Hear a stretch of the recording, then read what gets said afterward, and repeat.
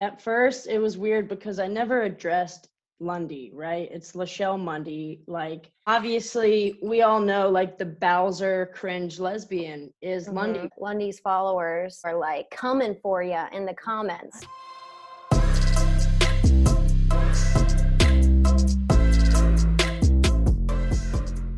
Welcome to Queer Talk, #1 podcast to connect all of your favorite queer creators in a space where we share our stories on all things queer related. Hey, if you're new to listening to this, hit that subscribe button on Apple Podcasts and give us a follow on Spotify. Our guest on today is the #1 Lundy impersonator. You can find her at Laura_Zan. Please welcome Lauren Stevens. Hey, how's it going? Thanks for having me. You're welcome. Thanks for being on. I've watched your stuff. Like I've had you on my list to interview for like a hot ass second, and I started seeing all of your Lundy shit, and I was like, oh yeah, like I have to get her on. I mean, like I said, Lachelle has taken on like a character of itself. People are like, Lachelle 2020. So, I mean, I don't know how running the country would go. I think like the Pledge of Allegiance would be like, you hit the whoa and then put your hand over your heart. So I don't know. She's grown in size though. It's crazy. I love that you call her Lachelle. That's like absolutely hilarious. How did you come up with that? So I was duetting this other TikToker, and I looked at all the sounds and like the people duetting her, and they were really, really serious. And it was really masculine lesbians just answering her questions. And they were all like, yeah, like rubbing the hands like Birdman, and just, you know, that facade that masculine lesbians feel like they need to take on. And I mean, it could be them, and that's all well and good, but that's kind of how I got the idea. I duetted her, and actually I wasn't even thinking of Lundy at all. And people were like, this is spot on. This is so good. Start naming her. So I was like, holy shit. And it came to me in a dream to create Lachelle, because you just see all these influencers online. And so I wanted to see how she influenced. And it was a lot of mouthing rap lyrics and a lot of growling and hitting the whoa. So I thought I would pull a Kate McKinnon and just try to create Lachelle. And that's how Lachelle was born. That's awesome. Kate McKinnon is the queen of impersonations. Like she does Hillary Clinton so fucking well. That's her. I mean, Justin Bieber. Oh yeah, Justin Bieber. I channeled that too. So she's amazing. So you must be like a big SNL fan then, because I'm a big SNL fan too. Huge SNL, 90s SNL over any SNL, but I mean, they've always got really, really good comedians on there. They do. I mean, it's fallen off I think just because of streaming and different ways to get stand-up, where before SNL stand-up was kind of the main way, unless you like physically went and saw someone doing stand-up comedy, or like you got tapes. You know, it was like the easiest streamlined way to do it was to watch every night on Saturday night, or like tape it, record it, whatever. And now you have, Netflix specials, and you have, YouTube, all of these different mediums, TikTok, all of these different mediums for comedy. And it kind of is, I feel like, putting SNL to the wayside when it used to be the huge popular thing in 70s, 80s, 90s. Yeah, I mean, it's something that I feel like, comedian wanted to be a part of. I remember when I was 8 years old, I told my mom my dream was to move to Brooklyn, get an apartment, and I don't even know if it's filmed in Brooklyn, but be on SNL. And she was like, sorry, Mom, but she was like, there's tons of people out there funnier than you. And so I was like, oh my gosh. So here I am making TikToks. But yeah, SNL, I feel like it was the dream. But like you said, with all these other platforms and social media, it's kind of gone to the back burner. Yeah. I think that sucks though, because I feel like it really was its prime, like you said, like in the 90s and even the early 2000s, you had Will Ferrell, and then you had Kristen Wiig. Kate McKinnon's still good.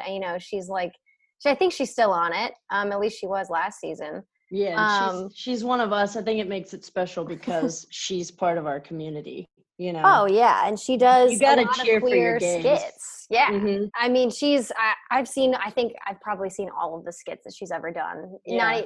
Not just like the gay ones, but also the not gay ones. Oh yeah, like you said, Hillary Clinton. Oh my God, it's so on point. And I think it's funny because she loves her so much. You know what I mean? Like, Yeah. it's like you're fangirl and you get to be the person that like does that. So it's not even like Right. she's making fun of, like, you know, when Alec Baldwin does Trump, Oh my obviously. gosh. Obviously he doesn't like him, you know what I mean? Yeah.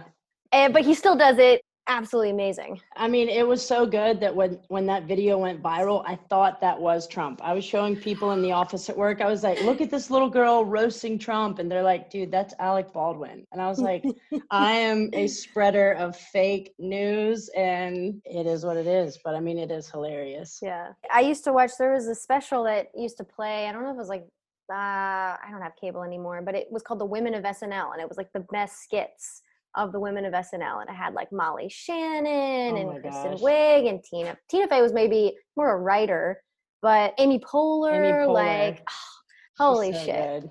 Yeah. Leslie Nope, she has my heart. Leslie Nope. Yeah. But man, that's cool. You've also been getting a lot of hate with those too. Like you have a lot of like the Lundy's followers who are like coming for you in the comments. I don't normally check the comments, but you had so many on your videos. I was like, okay, I got to figure this out. Yeah, I mean, at first it was weird because I never addressed Lundy, right? It's Lachelle Mundy, like, but people obviously, we all know like the Bowser cringe lesbian is Lundy, but you can channel all of them and just, I named it, but then, I mean, it is about her, but they did start coming for me. They were like, oh, you're bullying. And I try to like not cross that line of that personal, because I know people can grow.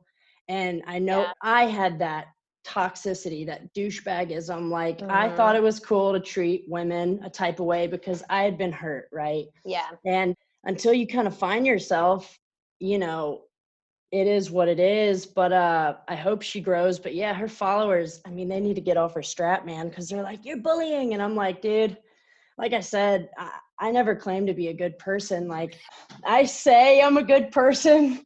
So maybe like, I don't know, maybe I can get some beneficial stuff out of it. But to be honest, I think there's a fine line between, if you're going to be a comedian, nothing can be really off limits. Yeah. You know, and I'm really sorry. She gives me really good shit and I'm really good at it. So I'm really sorry. I'm trying to like kind of veer away and maybe do like not every video being that, because I don't know. I don't know if you've seen like Chelsea Lynn doing like Trailer Trash Tammy, but like it's just these people and they create these characters and they just are so big that that's kind of how they gain that momentum. And You're right. next thing you know, it could go somewhere, you know? And I mean, I just do it for fun and likes, but like I said, I never claimed to be like a good person. But it is annoying. Like they're like, you're bullying her, and I'm like, my human side's like, am I bullying her? Oh my God. But then I'm like, no. You know, but I hope she grows. Well, yeah, I mean, that's the thing, like, but she, like, hasn't yet. So it's, like, it's not like she has completely turned a new leaf and you're, like, shitting on her past former self. And people are like, come on, man, like, she's different and stuff like that. Like, yeah, be a little different. And then maybe your comedy would change with that, too. Like, maybe you could still do it, but, like, do it in a different way. Right. It still work. And, like, I had Ashley Gavin on a former episode, and she's a comedian. You've probably seen her stuff because she's big on TikTok, has a huge podcast. And we got her on and we talked about comedy for a while because of that boundary of like, what's just offensive enough that it's funny, but not offensive enough to like get canceled and like you're a piece of shit. Right. Really tough to walk a line of that. And it's something like I've never toyed with myself because I've gotten so much shit from things that aren't even towing the line. So I'm just like, Jesus fucking Christ. TikTok is just crazy. Like you'll have people saying the most off the wall stuff. Like I remember when I was new to it and I didn't have a lot of followers, but somebody came on there, like obviously no profile picture, no content. They're literally there to just like troll. And it was the craziest thing that they typed. They said somehow my video was transphobic, which was like way off. And I was like, wow, these people on here are really ruthless. Like they really pick and choose what they want to go for. And like, especially it's weird, this cancel culture and like these people online just waiting for you to say the wrong thing. It's like, dude, just enjoy the videos. If you don't enjoy it. There's a button, not interested, bam, you're gone. You're You can block gone. people. You can say not interested. You can unfollow people. You can get the fuck off social media. Like, Thank you. You have so many. You're in control of everything you see. Literally, the algorithm is in your control. It is you. Like it knows you better than you know yourself, you know? Yeah. And so why are you on my page if you haven't liked something that veers towards it? Maybe the algorithm thinks I'm Lundy now. I don't fucking know, you know? Yeah. The masculine thing, that's something that I wanted to talk about too, just with, you know, having that, and I feel like you had kind of touched on that in some of your videos, just about that hyper masculinization and all the toxic masculinity that comes with those type of, you know, queer stereotypes of being like a hey mama's lesbian and stud lesbians and butch lesbians, and having to feel like, as, and I don't know if you identify yourself as a butch or anything like that, but, you know, like, what are your kind of thoughts on that type of the stuff that's being brought on to women who are presenting more masculine? I'm going to speak for myself. So I came out really late in the game. And so when I came out, I was like 22 years old, right? So I live in the South. My parents, I was terrified. So I come out, and to be honest, like, I never had that dating life. I never had those teen years to get out all my douchiness. And so that kind of just picked up there. And I kind of made my personality off of what I would see like television, or like my guy cousins, or, you know, just the more masculine spitting game at the bar, taking someone home, just bullshit. But also I was really hurt in my first relationship. Obviously, we all have that one girl, that first one that you're like, we're going to be together forever. And it just blows up. So I feel like that facade comes from also being hurt by somebody. And so you have this wall of toxic masculinity. So A, you can leave before you're left. B, you can't get hurt. Even though masculine lesbians, we hurt the most. We are so sensitive. I mean, my girlfriend is a hard femme. I mean, she's a freaking rock star, but sometimes we'll be watching a movie and like, I'm the one blubbering over there in my like TJ Maxx button downs and my Vans and my skinnies. And she's over here in a sundress and heels, just like, why are you crying?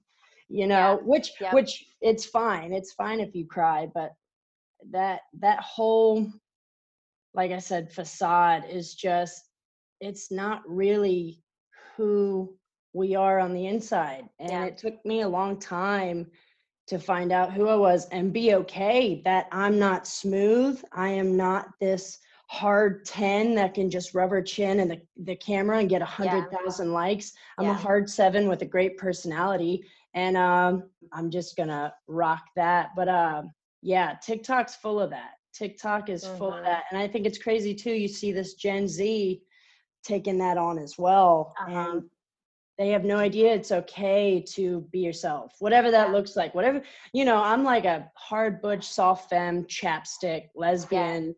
And I will say sometimes my voice does change around whoever I'm with.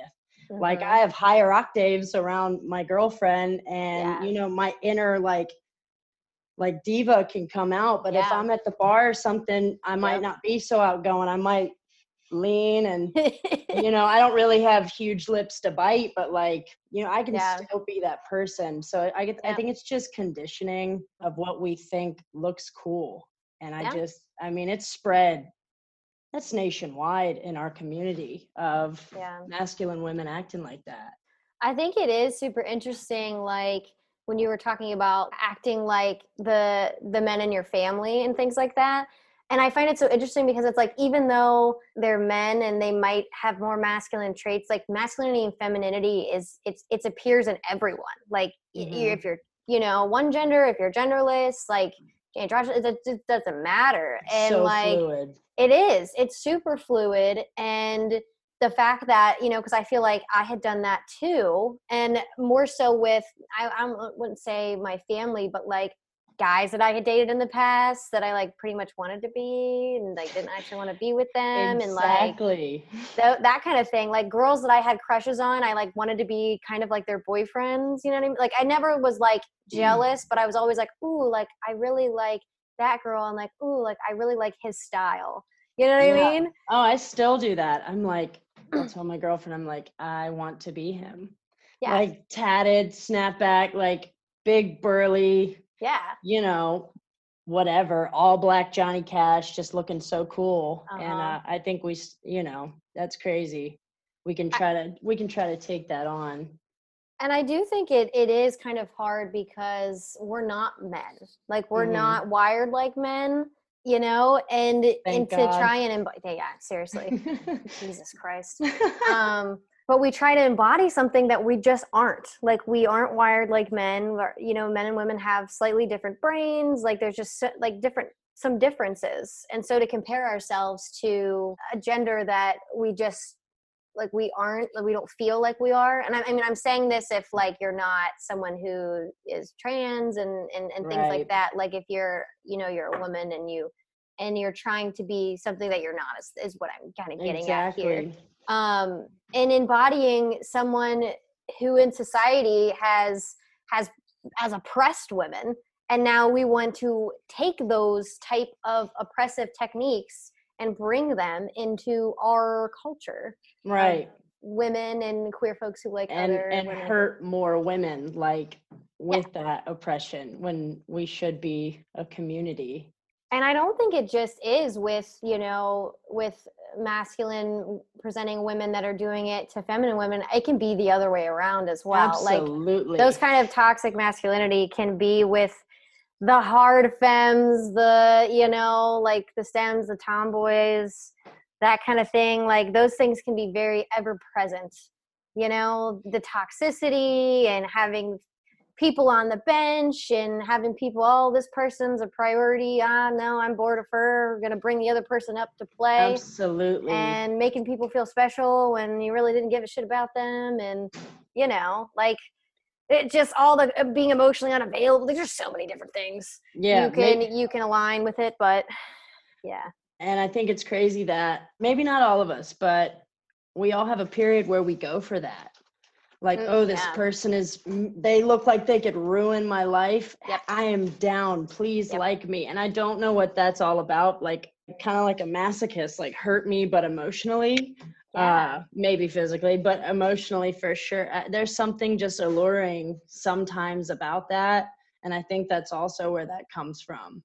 I think you have that one person in your life that you know it's bad for you, but for some reason, like, you're addicted to it, like the highs and the lows. And that's why it's toxic, because like the highs are great and the lows are horrible. Yes. But you're waiting around to get that high. And you only remember the good, which is crazy. You always shut out the bad. Yeah. When it comes around. But yeah, fire and gasoline, man. We got to stay away from it. We're only hurting ourselves. Yep. And I was talking to this on my last podcast episode just about like, I got into like attachment theories, and like people who are like kind of more the anxious attachment usually go for people who are the more like avoidant, emotionally unavailable. And like we can switch amongst them. We're not just like one our whole life, you know, but like those dynamics go hand in hand with someone who's constantly getting, there's lack, right? They're needing more, regardless if what they're getting is true or if they're really being starved in the relationship, their needs aren't being met, but they keep thinking that they're going to be. And it's just like this push and pull, and it's fucking toxic. Yeah. And I think we also mirror what we are inside as well. Like if we go for something like that, we don't think we deserve someone who will meet us in the middle, you know? So like you said, if you're not emotionally available, don't make yourself available. Yeah. Work on you, and then they'll just fall from the sky like an angel in your lap, and you don't have to just like someone just because they like you and make a game out of it. That got heavy. We don't need no attention seekers in here. Get out. Oh, man. I just want to let you know, Shay, Elise, and I, all the Queer Talk podcast team, we are hosting a live video event a live podcast episode for this spooky season. It's our Halloween spook event. It's going to be on October 24th at 8 p.m. Eastern Standard Time. We're going to play with a Ouija board. We're going to try and summon the ghost in my old house. We're going to tell ghost stories, and we're also going to tell some stories just about queer identity and what Halloween means to us. It's going to be super fun. Tickets are going to be $3, and we're donating 2 of it to the Trevor Project. Please sign up now. Link is in the bio. This stuff is going to go fast, guys, because we only have 100 spots available, just because we're doing it through Zoom. So get your spots, and if you can't make it to see it, we will have a recording for you. So link is in the bio below. But like, speaking of that kind of those highs and lows and stuff like that, I mean, it really is like love is a drug. It is an absolute drug. It's not in the category in the DSM for substance abuse, but I think people are addicted to love and falling in love because of the chemicals and shit like that. It's just like, Yes. People who drink excessively, shop excessively, all of that shit. Like, it really is. And you have those people that are in those constant patterns. If they're always in relationships, they're always talking to people. They're never truly alone. Ever alone. And you always see too, like, it's like monkey on a branches, man. You don't let go of one branch until you have your hand on another branch. Yeah. And it's so common, especially with lesbians, like, break up. For me, I'm a wreck, right? For months, I'm like, I'm done. And I'll go 4 months literally without getting some. And then I'm like, I'm done with it. I'm done. But like all my ex-girlfriends, I'm like, good luck, Chuck. They were all in something like a week or 2 later. And I'm like, that's fishy. Yeah. Now they're all married to that person. So I think I am good luck, Chuck. They were straight though. It's fine. It wouldn't have ended well anyway. So it led me right where I need to be, with a real lesbian who is like great. That's awesome. Well, good for you. I'm glad you had to, be with a couple straight girls and to realize to get to the person that you like. Yeah. I was the one who liked getting really hurt, apparently. Like, duh, they were going to leave, Lauren. Duh. The infatuation is wonderful, but it was my fault. I was a hey mamas to get them. So, yeah, well, I think that is something that's interesting too, is like, when you're not yourself, you become engulfed with someone else who sees a certain version of you. And if it's not your true version, then like, you're probably not compatible, but you don't realize that until later. Mm-hmm. So if you're projecting something that's not authentic and you're getting something back and you think that it's this great, amazing thing, but you weren't being yourself, then like, how could it be this great, amazing thing? Yeah. Because you're going to they're going to see you one day. Yeah. They're going to see the real you one day. Yep. For lesbians 2 weeks later when we move in, you just plant that toothbrush or that earring and it's over. Yep. And I think too, with like what you're saying on TikTok about, people who are gaining all of these followings for just being hot and being, sex symbols and doing thirst traps, which everyone loves a nice thirst trap. Absolutely. Like, I'm not gonna shit on them too much, but like, if you're cultivating this certain person that's just one side of you, right? Like, and just on social media in general, if you're only showing one side of you, and with lesbians, there's a lot of long distance stuff. So if you're like constantly seeing an Instagram or a Snapchat or whatever platform you're on, or any of the dating apps and stuff like that, like it can be deceiving. Completely. Absolutely. Yeah, especially with long distance as well. Like that one, I tried that out with someone I met actually through a dating app, and it was fun. Every time your phone chimes, like you're on there, but you can be anybody you want to be behind a screen. And then you spend money on a plane ticket. You can be anybody you want to be for the weekend, but you move in together and you usually see that at least 6 months later, it's like burned to the ground. Exactly. Because of, like you said, this front we put on, like on our social media of what's hot now in society. Exactly. Just to be hot. This hollow shell of hot. Yeah. But yeah, on that thread of the love is a drug thing, you did some videos which I really, really liked. I love when people do vulnerable videos that talk about things that are not the nice Instagram worthy, my life is so perfect shit, because everyone's life is a little unsatisfying regardless of where you're at in your life. It just is. Absolutely. It's a little unsatisfying. And you talked about your previous history with like alcohol abuse and stuff like that. Tell me a little bit about what made you kind of make those videos and kind of talk to the world about that stuff. Well, it's something I'm real passionate about. I'm actually in a 12-step fellowship. I'm in AA, which isn't so anonymous anymore, which is fine. I'm just going to put myself out there. But I see a lot of gay people and lesbian people and trans people, all of our community. I see a lot of addiction and struggle because I feel like, especially for millennials, like, I know for me, I hated being gay growing up. I did not want to be gay. And I mean, that was part of my drinking problem, was like, make this go away. Like, my mom's going to hate me. I'm not going to have any friends, yada, yada, yada. Right. And it turned out to be this huge blessing, but I just wanted to put it out there. As I started getting more, like, especially like a lesbian following, like, if you need help, reach out, because I know it's huge in our community. And to get serious, it's killing people and it's isolating us, especially in Corona. It's so hard to have that connection and to try your best not to isolate, or just, when this first started, everyone's like, day drinking, woo, like, we're not essential. And, for people like us who are in recovery or like trying to get sober, that shit's it's really hard. Because I mean, once you get started, you can't stop. I got started at 18 and it was 10-year everyday thing, because I was just struggling with who I was and other things. Yeah. I mean, I can't imagine like what it's like to go through and have that kind of substance abuse, but I do have a story that I feel like is kind of interesting, because I don't consider myself to have like an addictive personality. Like, I don't even like really drink caffeine. Like, I don't know, like, I don't really have those kind of struggles. I have others, but not this one. But I had an instance when I was in college, and it really made me realize just how much of an issue it is. And I had ACL surgery. I was a college athlete. I was starting my freshman year. It was halfway through the season, and blew my knee out completely. Wow. ACL? Yep. Whole reconstructive surgery. Couldn't walk for a month. Had to relearn how to walk. I mean, it's a big surgery. It's a common one, but it was a big one. It was a second knee surgery I had.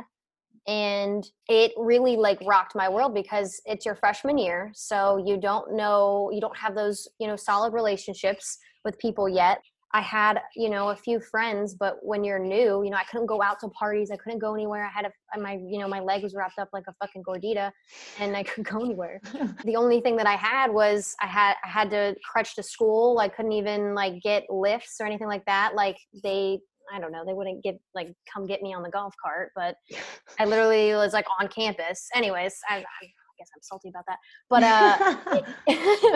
I digress. But my whole thing was that I couldn't go to practice. Like, I couldn't do anything. Like, I wasn't around everyone. I was completely isolated. The only thing that I had was the meds that I was given, like I had Oxy, I had Percocet. And that shit was amazing. I took Absolutely. My third class, I remember it because it was just very routine. I would eat my lunch. It was jazz. I would pop one. And I was fucking rolling by the time I was crutching out of there. You were perky. I was perky. It was awesome. And I would go to rehab because I had to take it and it had to settle in before I'd go to rehab. So that's why I took it. I wasn't supposed to drive, but no one was fucking picking me up. So I had to drive. Yeah. Like, who else was going to do it for me? With your gordita leg. Aww. Yeah. So, I literally drove on Percocet for 30 days. Not that I drove very far, but it probably wasn't the best idea, but it is what it is. It really is though. It's all you can do, especially you can't waste it, No. And you're in pain. And that shit is so nice. It is, and that's the thing that got me too, because I would take it during my most social time the only time I saw people was in the rehab facility. And so I took it. It felt amazing. But every time else, like, I was so isolated. And, I started thinking, because I had extra, obviously, when I was done with needing to take it. But I took it every single day. I took 2 every single day. Like, I got used to it. And I started taking it when I didn't have rehab because I didn't want to deal and I didn't have anything else to do and shit like that. And I didn't go to class. Not that my academics suffered or anything, but like I was like, I don't give a fuck. I'm not gonna go to class. Like, what the fuck am I gonna do? Like, I'm crippled. Like, I'll, I'll figure it out. And like it was so interesting, the fact that because I didn't have any other competing pleasures of like being able to go out and make that time, and that isolation easily could have turned into something that could have been an addiction. Absolutely. For someone I feel like who's pretty like, it doesn't have an addictive personality, for that to come out of completely nowhere and I could have been a victim to that was a huge light in my brain of like, oh my God. Like, I can't imagine someone who has more trauma than me, who has an addictive personality, who doesn't have the support that I had. What would happen to them? Right. In that same situation or in a more intense situation. And it made me realize, I feel like alcoholism and binge eating and all of those different things, they get such a bad rap comparatively to other mental health disorders, because it's like, oh, you can control it. It's not this, it's this, it's this. And I'm like sitting here like I was a pretty model person and I almost was addicted to Percocet. Right. So like, what the fuck are you guys talking about? That's big pharma for you, you know? I mean, oh, wow. thank God I never got sprung on Xanax, but I know why the Stepford wives take that shit. Like, just sit in your pretty house and I mean, just chill. And you see a lot, like, what did you play? Soccer? Yeah.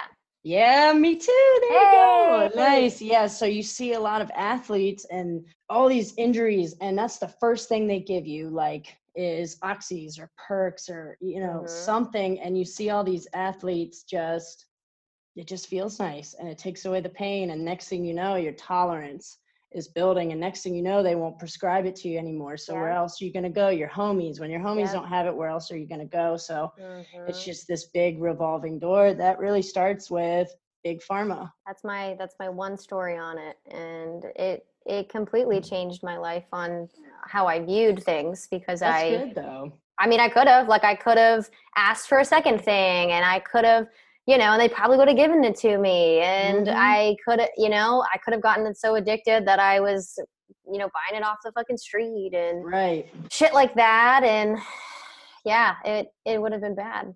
But that's why it's so easy. That's why people in the Vietnam War, like soldiers in the Vietnam War, were addicted to heroin, and the ones that came home and had other competing pleasures, they stopped taking it. But the ones that didn't came home and were addicted, until they died or had, long-term effects from it and stuff like that. So like, it's nuts, the fact that if you are isolated, and that's how like a lot of queer people are, they're isolated. They don't know any other queer people. They have a lot of internalized issues with it, and they don't have outlets for it.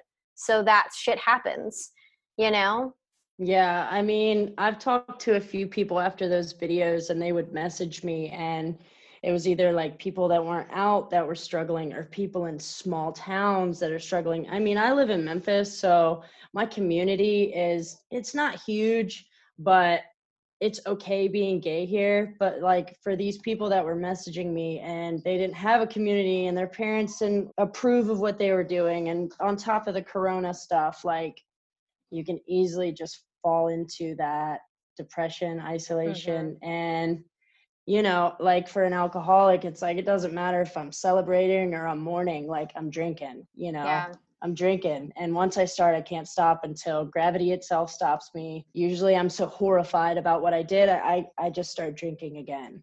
Yeah. So just this endless cycle. It really is, until the pain gets great enough, And society promotes that, right? Like, you're sad, absolutely, drink. You're anxious, drink. You've had a long day at work, drink. Like, you're happy, you got a promotion, like, drink. Let's go out, like, right. And the commercials, the way they make the beers sweat, I'm like, I don't even drink that, but that looks fucking amazing, and it's just such a social thing until if you got alcoholism or addiction issues, like, until you're alone in your room with a wine stained t-shirt, like puking your guts up and watching a movie you're not going to remember. Not talking about myself or anything, but like, it just, you can't leave your house after it goes so far. It's just you and the bottle, because you've romanticized it, and everything else just kind of goes away, But help is always so close.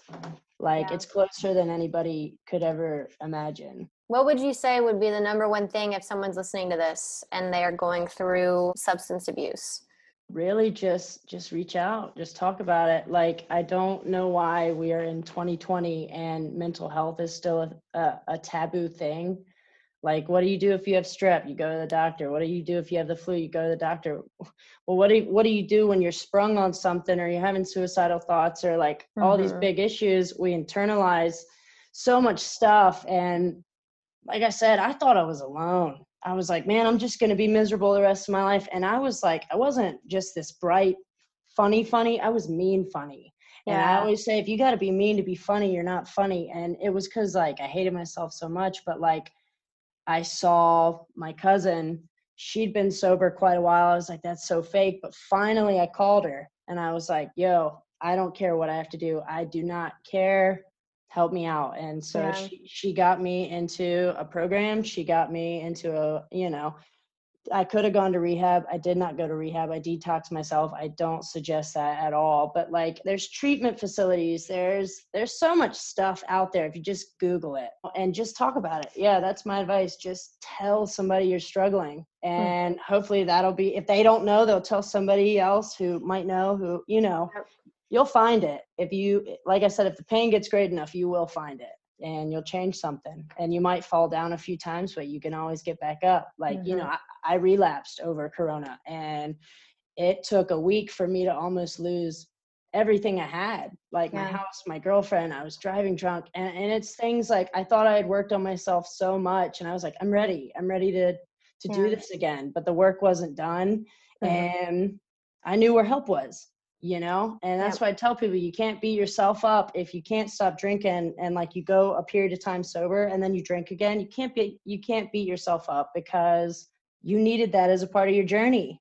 Now you know, and nobody can take away that experience from you. And it's what you do with it, Turn it into funny content.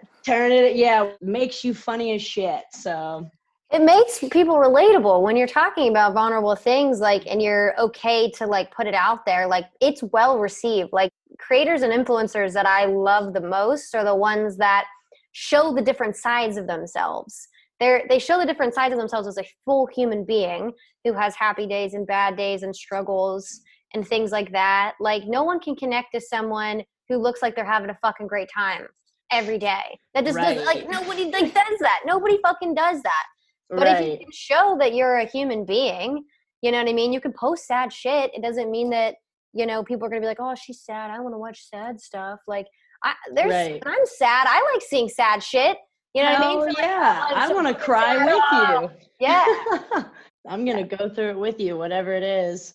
And like, there's a few TikToks. If you're feeling yourself, you can get dressed and do your thing, Yeah.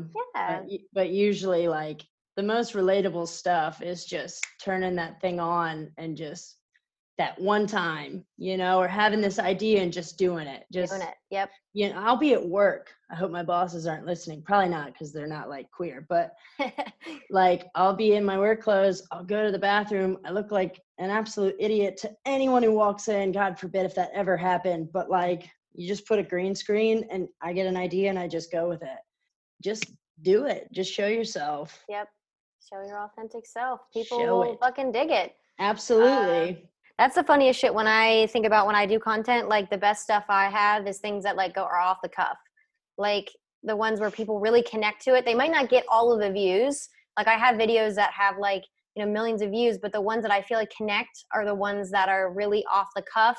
Are the ones that have the most comments always too. Yes. Because it talks, there's a discussion and there's something that's ultra relatable. Like, there's plenty of relatable content on TikTok, but those videos that make you just belly laugh or make you watch it a million times because it speaks to your soul in some way, shape, or form. Friends. Right. Well, that shit matters. And the algorithm doesn't recognize that, but that's okay. Like you said, it's usually like almost like the ones with no thought to it that get that 1.1 million view. And like, you think of this amazing, authentic thing and you record it, and like it doesn't get a lot of views, but still like the likes and the comments, if it's relatable, then that's all well and good. That's all, you know, you just got to speak to the people. Doesn't matter how many people it reaches, I guess. Exactly. Well, cool. We'll start with Question for the Queers. We answer your listener submitted questions on this podcast. If you would like to submit a question, you can submit it and send me a DM on Instagram or send it to questions@queertalkpodcast.com. So Andy is 26. They're from Boston. And they write, "Hi, Queer Talk. Love the podcast. Here's my question for you guys. I've been out for a few years, not a baby gay anymore, but I am still struggling with how I want to present.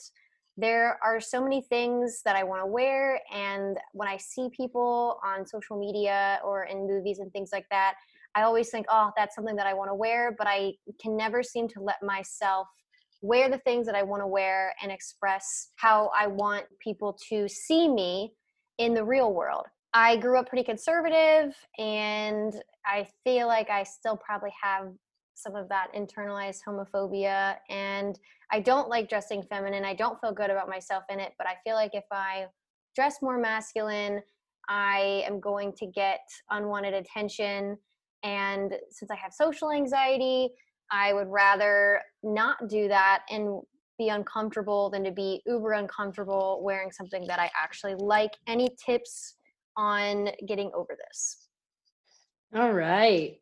Well, that's really good, because I actually went through that myself. Like I said, I had that internalized homophobia, and it's funny to see pictures of the evolution of my lesbianism, right? And so it starts off with like the plaid skirt and the Old Navy rugby shirt with the puka shell necklace, you know, with the rope sandals, you know, straightened hair. And then that goes to like still in the women's section, maybe like a fitted flannel and skinny jeans and sandals of some sort, never a heel. Then gradually I got out of bikinis and I started buying like girls' board shorts, like still girls section, but like that evolution, as goofy as I looked, I wanted to live my truth no matter what that looked like. And especially like being in the South, like you get a lot of looks depending on where you're at. And it's still really, really hard for me to get a look still. It makes me feel really, really bad, but you have to keep living your truth. And actually, like you were saying earlier, the fluidity of it. If you want to wear some boyfriend jeans and a crop top one day, like hell yeah. If you want to wear a snapback and like some big Ramon shirt and like black skinnies and black Vans, hell yeah. Like, but just live your truth. And if it takes you a minute to get there, then that's what it takes. But like when you get there, you'll know. Like now I have all my boy stuff, and that's who I am. No matter where I go, I could be in the middle of podunk, God knows where, some old man with a Trump hat staring at me, and it might infuriate me, but at least, you know, I'm educating these people that yes, we do exist, and I'm being true to myself. Mm-hmm. You know, and thank God I have a really badass woman beside me that'll snap off on anybody. She's like, what are you looking at? You know, like make out with me in front of some old Trump supporter. And I'm like, oh, we're going to die. I'm going to get tarred and feathered. But at the end of the day, I'm still alive, and I'm really, really happy about living my truth. And I will say, though, this, when I started buying men's clothing, I still lived at my parents' house, and my men's clothing would like come up missing, right? And so I would only wear it, like if my mom went to bed, I would wear it, and I would go to the gay club by myself because I knew what I was, but I wasn't out yet.